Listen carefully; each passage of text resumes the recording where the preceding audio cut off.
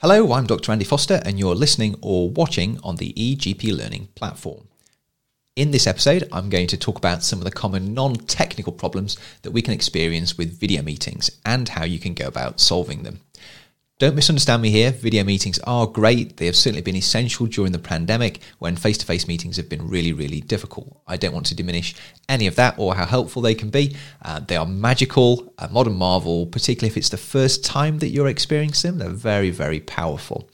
But after experiencing them a lot, and for quite a while now, it has become clear to me that it can be hard to make progress with certain types of issues, problems, and certain sorts of work.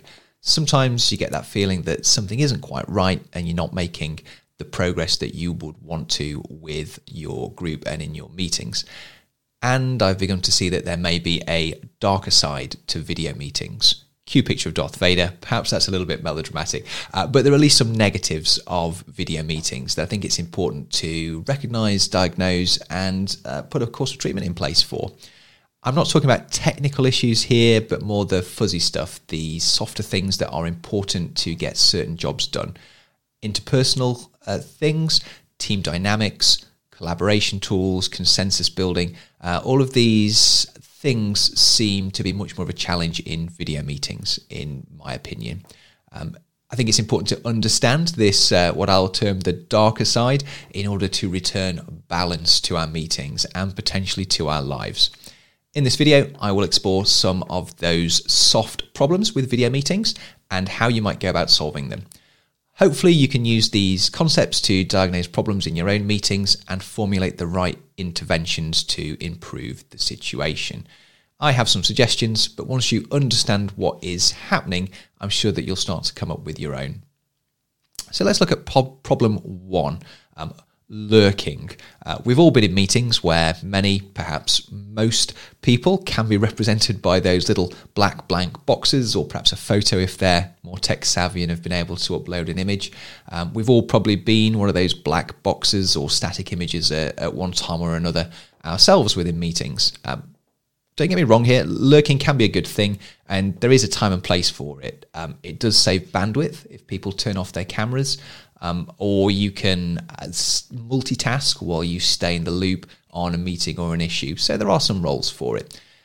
In some meetings, such as bigger gatherings where many people are there just to watch, like an announcement or a briefing, it's really not an issue. But sometimes it can be a problem. What is going on behind that blank box? Is the person paying attention? Are they on board? Are they actually there? Or more importantly, is that person okay? They might be a struggling student, a struggling trainee, GP trainee, for example, or a staff member that needs some support.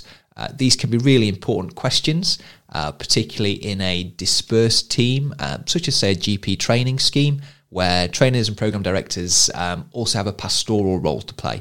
And where picking up early, where people might be having problems, is really, really important to getting the right outcomes. So some suggestions to help here. I think it's important to set some ground rules for smaller meetings. It might be that you agree that everybody should have their video on. Do work to bring everyone into the conversation. Going around the room is a really helpful tool, and make sure that everyone puts their camera on and contributes at some point in the meeting, even if they're lurking for the rest of it. And I think good chairmanship is really, really important here to make that happen. If you're a manager or a trainer, or you've got some sort of pastoral role for the people in the meeting, then it might be sensible to schedule more one-to-one or small group meetings to check in with people, and you could have a particular focus on those people that you feel are lurking with their camera switched off. Problem two. I'm going to call this the panopticon effect. So indulge me here. The panopticon is a design solution for prisons developed in the 18th century. It's an architectural solution and system of control that allows prisoners in rooms built in a circular or semicircular arrangement to be observed at all times from a central guard tower. The idea is that prisoners never know if they're being watched, and they regulate their own behaviour because Big Brother could be watching at any point in time. Is this a good idea? Perhaps. It sounds logical. It's not my field.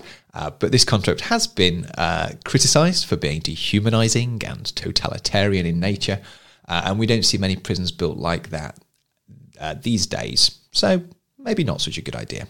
Who knows? Not my field.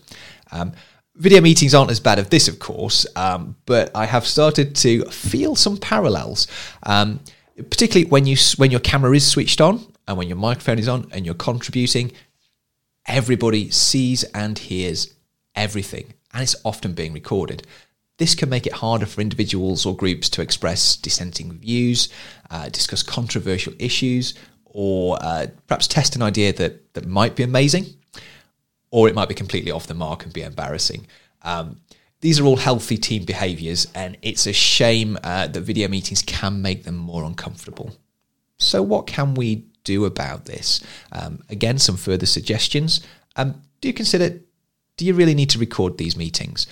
It's great to have that record there. It's good that people can potentially watch a recording and catch up afterwards, but weigh that against the potential downsides and maybe agree not to record the meeting, or at least not record everything and all parts of the meeting.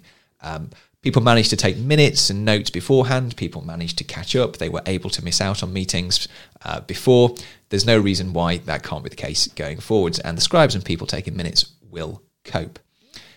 The chairman can also play an important role here. They can be clear and create an atmosphere that welcomes or actively asks for controversy, challenge, or those wacky ideas. So again, role for good chairmanship. The next problem 3, is no space for small talk. So in the US, people talk about these water cooler moments or water cooler conversations. These are those casual chats that help people get to know each other properly, keep up with each other's lives. It's where people form and maintain and where they repair relationships. I think particularly in the early parts of the pandemic, some people had to lean into and on relationships that they had with people in other parts of the system because things just needed to happen.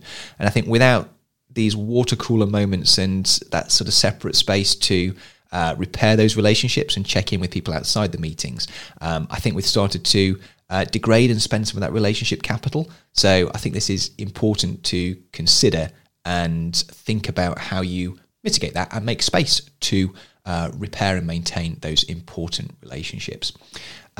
These are also a place where people can test out ideas with individual people or small groups. They can be a really great place for innovation and sharing and swapping thoughts. It's also a space where people build and support coalitions behind ideas or actions. This might be office politics, but office politics or politics in general with a small p has been an important point of change and getting things done for, well, forever. So it's important that there's still a space for that too. These are also good opportunities for people to ask for help. They can give advice to colleagues or mentor colleagues. So, if these conversations don't happen, then I think as organisations we are missing something and we are missing out.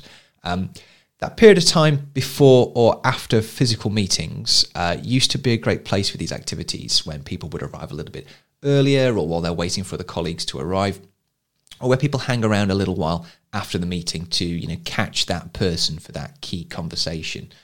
With video meetings, people just drop straight in at the appointed time of the meeting, and people tend to leave immediately afterwards as well. So I think it's not a surprise that we are missing that space for small talk. Suggestions. Well, you could make it clear to people that they can arrive early for the video meeting. Start that meeting early. Make it clear that people can hang around afterwards to chat. You could even schedule these in the meetings and include them in the invite as optional extras for people who feel that they need it. Though it's important to maintain those relationships, and those can be maintained in other ways outside of the meetings if the meetings aren't doing that job. Chat elsewhere, electronically, WhatsApp, Teams, pick up the phone, call people, even pop out and visit people. I know I've had more telephone conversations with colleagues since we've been doing more video meetings, actually, people just checking in between and before and after meetings just to check that things landed okay with me.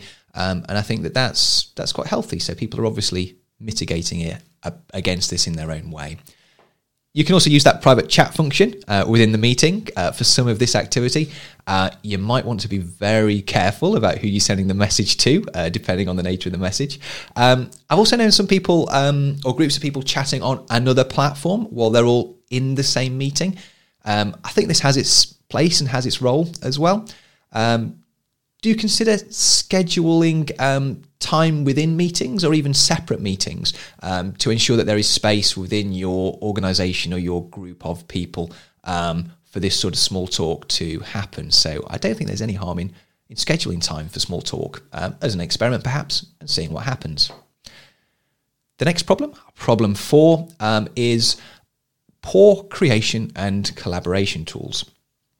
So in video meetings, there are no sticky notes that you can stick to walls. There are no flip charts, whiteboards. It's hard to do breakout discussions or have table discussions. So I can hear some of you about to say, but those are there. The platform manufacturers are introducing them. And it's true, the major platforms and smaller ones are really trying to provide replacements or virtual copies of these sorts of collaboration tools. But so far, I've had quite clunky and unproductive experiences of those, and I'm not sure they're quite hitting the mark.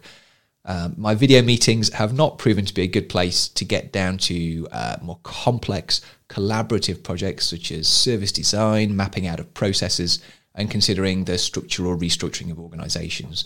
They are not, in my experience, very creative spaces to operate. Some suggestions. Well, I think recognising the problem is the first step, that you might need to work harder or create a separate space for that sort of creative work. Setting homework for individuals or smaller groups to be creative and do that thought work outside of the meetings has been really helpful in my experience.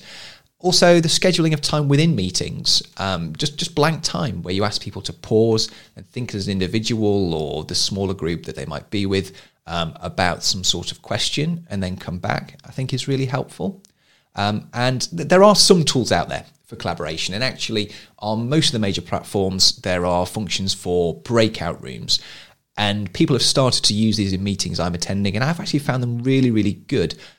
People in smaller groups can have a less formal conversation and get deeper into issues and then report back to the main group. And I found those actually quite useful and helpful. If you're the organizer of a meeting, I think it's really important to learn how to use these room functions and experiment with some of the other functions and start to introduce them. But of course, you could just consider, should you just meet up physically? I think sometimes there is no substitute for that. The fifth and final problem that I'm going to talk about today is the fact that there are now just too many video meetings. Video meetings really reduce the cost of calling a meeting. They make it so much easier to get people together. There is no travel time. There are no parking problems. There is no catering to think about. No limitations are imposed by the size of the room. The meeting can be as big as you like. There is no reason to leave anybody out. I think that's why we'll get so many invitations, actually. It's also, as someone receiving the invitations, it's a lot easier to just accept invitations to attend meetings for all of the same reasons above, really. Plus, you could always be a lurker. You could always multitask and go through some of those administrative tasks that you need to get done in the background. Why experience any fear of missing out when you can always be present at meetings?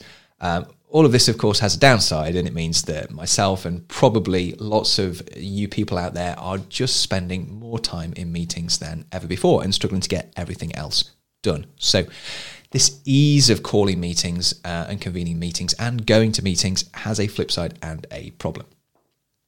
Suggestions. Well, I think ask of yourself if you really need to be at that meeting. I think there's no harm in missing a meeting and maybe catching up with a colleague who went to the meeting. Maybe spread the load of meetings with a meeting buddy so you can update each other about the meetings that you miss. If you're organising a meeting, then do focus on the meeting basics. There are lots of resources out there available for this, but ask those questions. What are we trying to achieve? Do we need a meeting for it? Or can this be done in another way via email, WhatsApp or Teams chat? Who actually needs to be there? If you're informing a group of people or canvassing for input, then you can need a big meeting. But actually, if you really need to get something done, then a smaller, more targeted, more discerning meeting might be the best way to go. Think about how long you need to schedule that meeting for as well. It doesn't have to be an hour. It doesn't have to be 30 minutes. It might be a meeting that's actually more akin to a catch-up telephone call with more people on it. So just consider how much time you're going to be scheduling and spending on that meeting. And if you're done, stop. You don't need to use all of the time. Or ask the question, should we actually have an old-fashioned physical meeting? Remember those? I think I do, but I think it's been a while since I've been to one outside of my practice. So there we have it, the darker side of video meetings, or at least some of those sort of softer, squidgy, non-technical problems that people haven't talked about enough, in my opinion. And we've also covered some suggestions about how to contain those problems, how to address them, and how to restore some balance to the force that is video meetings. We have looked at lurking, we have looked at the panopticon effect, the lack of small talk, the lack of good collaboration tools, and the fact that there are just too many meetings that we get invited to and that we accept invitations to. We've also looked at a number of solutions, but really it boils down to having a good chair, I think, who understands the new problems that video meetings can throw up, sets the right ground rules for that group, creates the right meeting culture, realizes that there are certain jobs, such as complex collaboration, that video meetings are just not good for, and who questions whether the meeting really needs to happen and is not afraid to use other mediums such as chat, email, one-to-one calls, or perhaps even that good old-fashioned face-to-face meeting. So thanks for watching. Subscribe, comment, follow. Check out our other content on video meetings. There have been some great videos on the EGP Learning channel over the last few weeks and months about using meetings, so be sure to check those out. So thanks very much. I will see you in the future.